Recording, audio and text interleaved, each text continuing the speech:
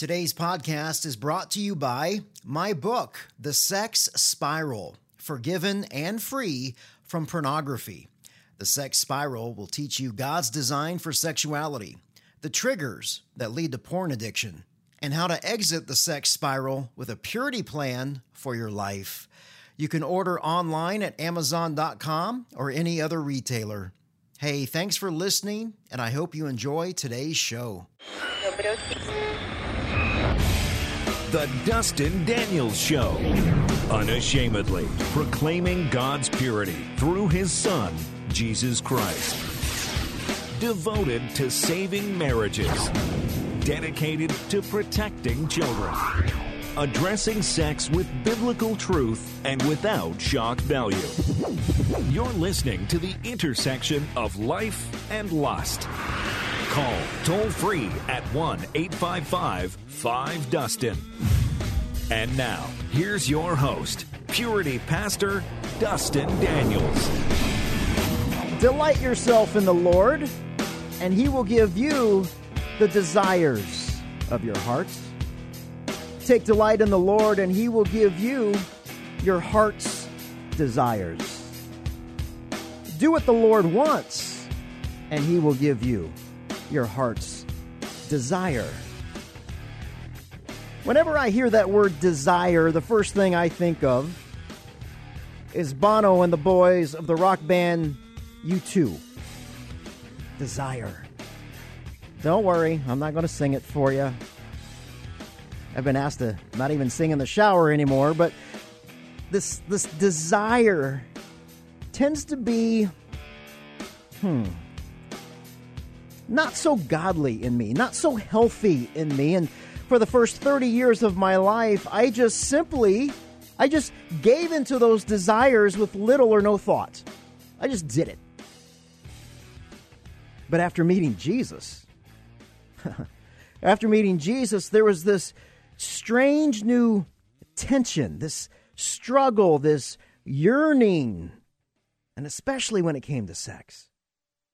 Have you felt like your own desires they're just sideways? Like this longing in your heart is just bent. It's just twisted. Is it really possible that Psalm 37:4 could be true in your life? That Almighty God wants to fill your heart with this godly desire that you didn't even know you had. Christopher West is a renowned educator and best-selling author who specializes in making Pope John Paul II's theology of the body accessible to a wide audience. You may have seen Christopher on Fox News, ABC News, MSNBC, and more. And today we are continuing our discussion on Christopher's latest book. It's titled Fill These Hearts, God, Sex, and the Universal Longing. Christopher, welcome back to the program. Thanks, Dustin. Great to be back. Last week, we discussed your new book from an overview perspective, and this week we want to kind of dive into what you call the three gospels of sexuality. We've got the starvation diet, we've got the fast food gospel, and then we've got the banquet. And let's start with the starvation diet gospel. What exactly is that? Well, let me demonstrate it by asking all the listeners out there a question. How many of you would say that in your Christian upbringing, if you had a Christian upbringing, there was open, honest, normal, healthy conversation about God's glorious, stupendous, wonderful plan for erotic desire? Everyone raise your hand. Of course, I can't see anybody out there. I'm not seeing many, yeah. But yeah, I'm guessing there aren't too many hands going up there. And Dustin, I have asked hundreds of thousands of people this question over the years in my live presentations, and I get about a 1% response. Wow. So let's just put this in context. As we were saying in the last program, erotic longing is not a base, lustful desire. That's how sin has distorted it. But in the beginning, God put this hunger in our hearts, a hunger that the Greeks called eros. And ultimately, it's our hunger and yearning for infinite love. And there's only one word that really describes infinite love. It's called God. So eros, at its deepest desire, is a yearning for God. I think Augustine of Hippo said it best. You have made us for yourself, O God, and our hearts are restless until we rest in you. That restlessness, that yearning, that hunger, that longing is what defines us as human beings. The fathers of the church called that hunger the capax Dei, the capacity for God.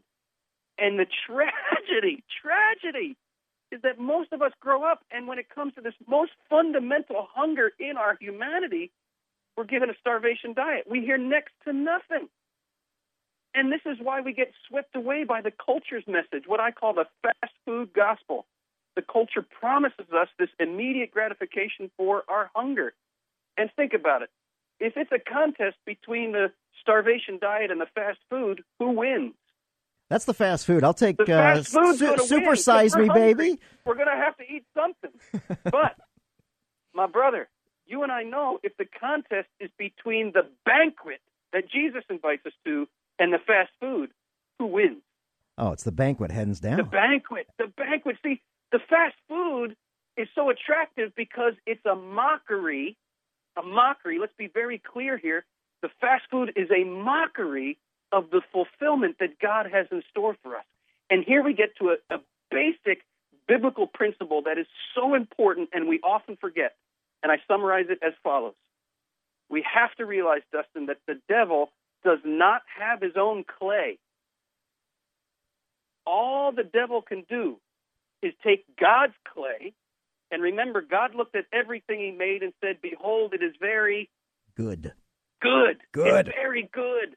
Everything God made, our sexuality, our bodies, our desires, as God made them in the beginning, before sin messed it up, God looked at it all and said, behold, it's very good. All the devil can do is take that very good clay and twist it, distort it.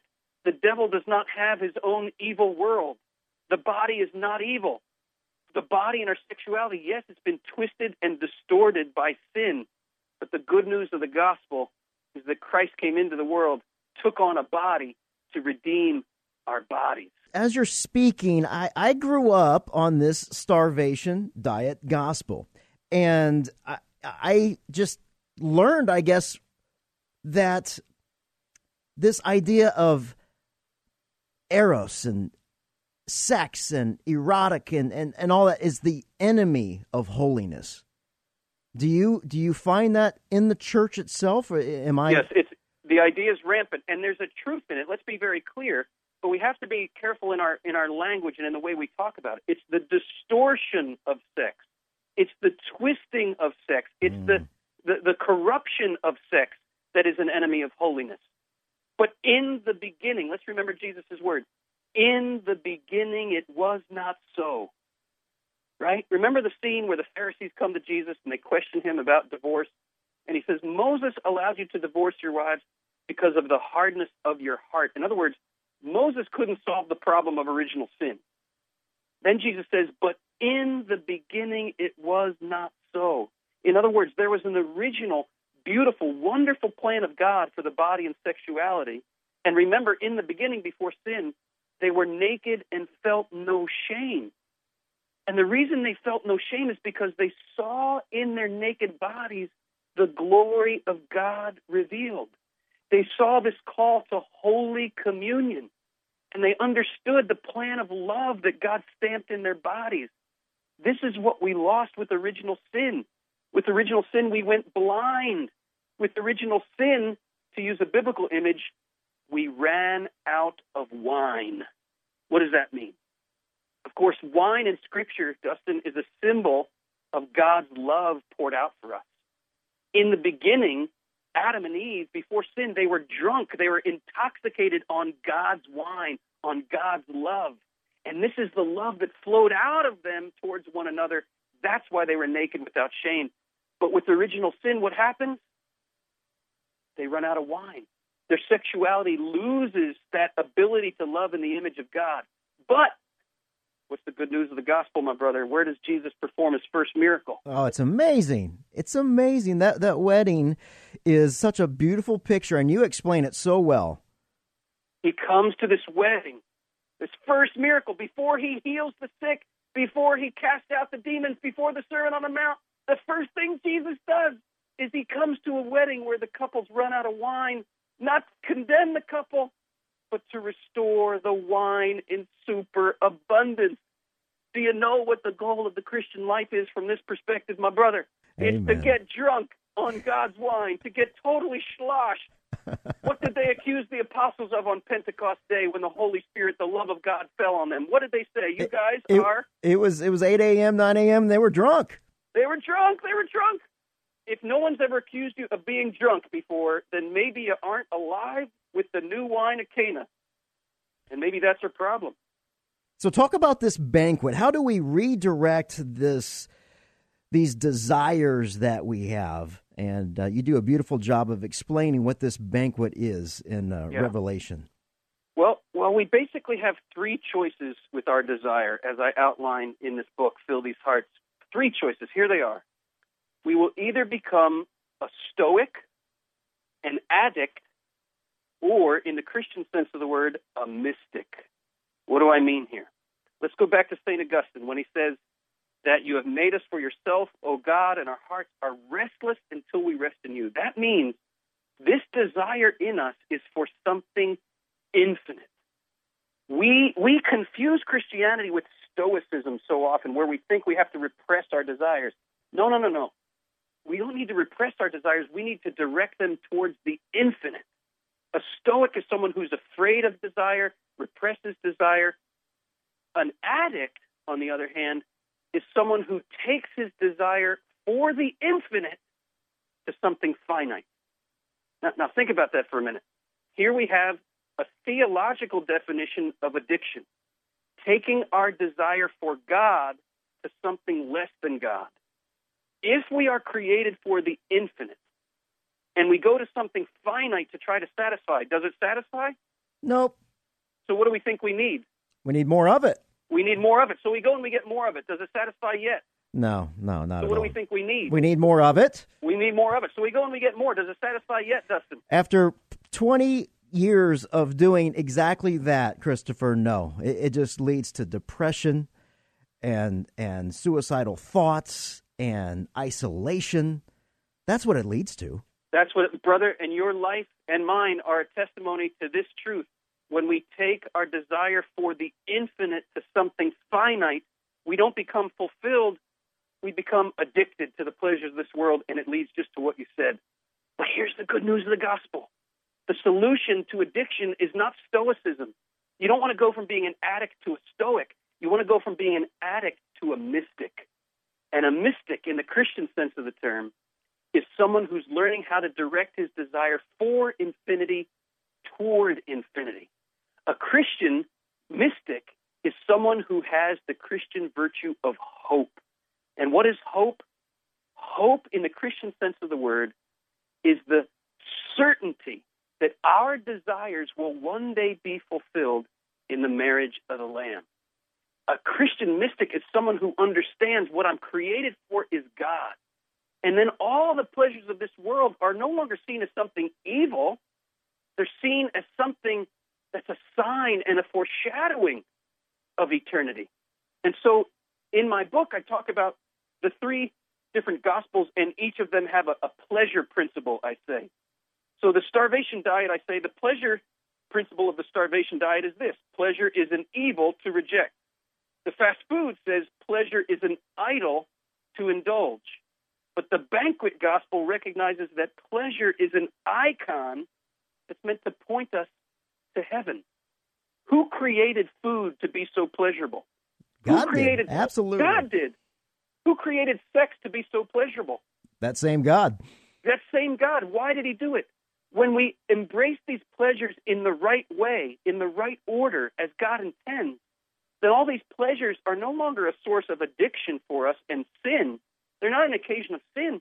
They become an occasion of grace. They become a foretaste of the joy that awaits us in eternity. I mean, think about it, Dustin. Why did the Pharisees accuse Jesus of being a drunkard and a glutton? Because he wasn't hanging out with them. He didn't want to hang. They did not want to understand hanging out with sinners. That's the whole reason that he came. And why why did he hang out with the sinners? And he must have enjoyed drinking, and he must have enjoyed food in a way that the Pharisees couldn't understand. Right. Because the Pharisees only had two options: the Stoic repression or that addictive indulgence. And if you're enjoying food as much as Jesus did, you must be a glutton. Right. If you're enjoying wine as much as Jesus did, you must be a drunkard. No. Jesus is the mystic of all mystics. Jesus created all these pleasures. He knew what they were for, to point us to heaven. Today on the show, Christopher West, author of Fill These Hearts, a brand new book. It's called God, Sex, and the Universal Longing. You can learn more about Christopher at thecoreproject.com. That's COR project.com. So Christopher, how do we take these desires that are so sideways and turn them vertical to Almighty God? You tell this wonderful story about this guy who sent you an email, and he finally got real about his desire, about this Victoria's Secret. I don't know exactly what it was, but he was very, very real with you. Can you share that story with us? Yes. So I got this email from a guy, just as you're saying. He's saying, all right, Christopher, this all sounds great, directing your desires to God, but for crying out loud, what do I do when I'm tempted by this Victoria's Secret commercial? And I said, first of all, be honest with God. Be honest with God. Don't put on a pious mask when you pray. Don't go to God and say, I got my act together, I got it all together, and I love you, God, and I don't have any problem. No. Go to God naked in your desire and say, God, this is what I desire. This is what I'm attracted to. And say, God, please show me how this is only a sign of something far greater. Show me how the beauty of the human body, or whatever the pleasure is, food or drink or money or power, whatever it is, say, Lord, show me how in the right order of things this is meant to lead me to you. And as we enter into prayer, deep prayer, we experience the Holy Spirit coming into those desires and redirecting things. See, the fathers of the church tell us that prayer is nothing but becoming a longing for God. Prayer is learning how to redirect our desires for the infinite toward the infinite, but we got to let God get under our hoods, so to speak. I think oftentimes, Dustin, we kind of think of life in Christ as kind of a drive-through car wash where he just kind of cleans us on the outside. No. We got to let Jesus get into the interior of our vehicle and get that vacuum hose and suck out all the grime and old French fries between the seats. We got to let him under the floor mats where all the rubble and old leaves are. He wants to get into those vents with a Q-tip. He wants to cleanse us thoroughly. This is so important that we let him in to what's really going on in our hearts, because if we don't, we'll end up like the Pharisees, whitewashed tombs, clean on the outside, but inside full of dead men's bones. Jesus wants access to our hearts. He already knows what really goes on in there. We can't fool him. So we got to let him in. We got to let the Spirit into those dark places in our lives to cleanse us, to heal us, to redirect us. It's a long journey, but it's absolutely critical. And for those folks that are listening, Christopher, and I think of 1 John 5:3, his commandments are not burdensome. It is for freedom that he set us free. That's right. So how do we encourage the guys and the ladies and the families that are dealing with all of these sexual intimacy, lust, pornographic issues in their life? How do we encourage them to be honest with themselves, to get connected, to pick up your book, to engage the church? How do we do that with both grace and truth? Well, first, a word of hope. I think oftentimes we hide these addictions in our lives and we put on these pious masks because we're afraid of being condemned. We're afraid of other Christians just wagging fingers at us and scolding us. And yes, you will get that scolding from people who subscribe to the starvation diet. You will get that scolding from the Pharisees in the church, but you will not get that scolding from authentic Christians. And get this, what do we learn in the Gospels? When the banquet showed up, that is Jesus, who was the first to come running? Was it the Pharisees and the religious do-gooders? Or was it the prostitutes and the sinners? Yeah. And why is this? Because the addicts, if you will, they are closer to being a mystic than the Stoics are. Why? Because at least they're in touch with their desires.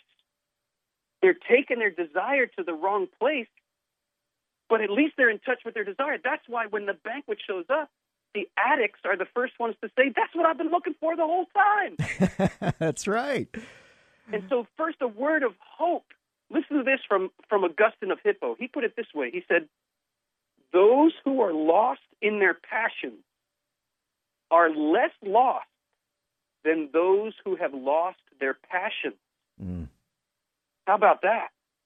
Now, let's be clear. They're both lost, right?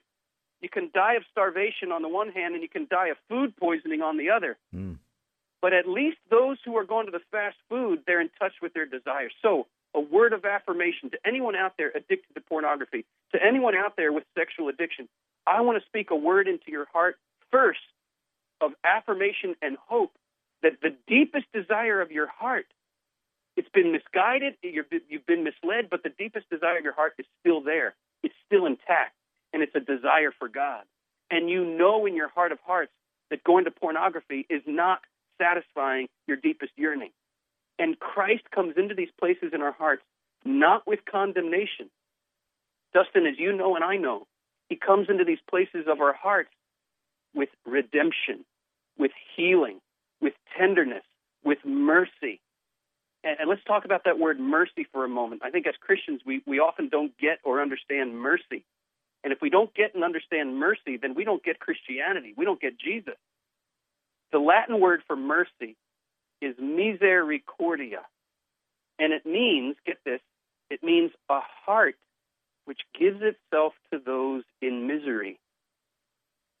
And so the first step here of the Christian journey is to recognize our misery and to recognize that our misery does not repulse God.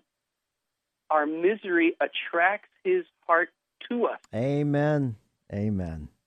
I grew up thinking, Dustin, that the misery in my life just repulsed God. And so, fine, I must repulse God, so why would I want anything to do with him?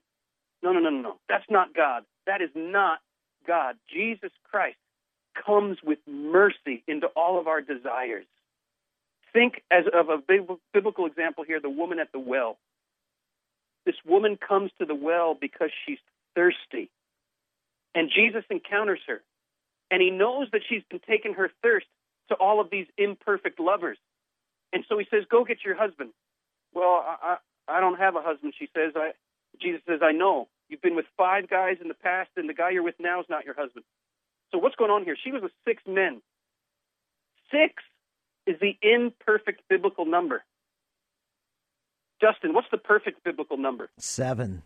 And 7. who's her 7th lover? Jesus Christ. Jesus. Gee, do you see what's going on at the woman at the well? She encounters her true bridegroom. She encounters the living water that she had been thirsting for the whole time. Jesus does not condemn her. He says to her, if you knew the gift that I wanted to give you, you would ask me for a drink, and I would give it to you, and it would well up in you to eternal life. And so my name is Christopher. It means Christ bearer. And I want to say to everyone out there who's listening to this show right now, Jesus knows the desire of your heart. And if you knew the gift that he wanted to give you, you would stop chasing after all these imperfect lovers, 6 or 600, whatever they've been. And you would bring all the desires of your heart, you would bring all that thirst of your soul to number 7, Jesus, the true lover. Today on the show, Christopher West, author of Fill These Hearts, God, Sex, and the Universal Longing. Hey, let's give away a couple of his books. 1-855-5-DUSTIN. I'll take callers 6 and 7.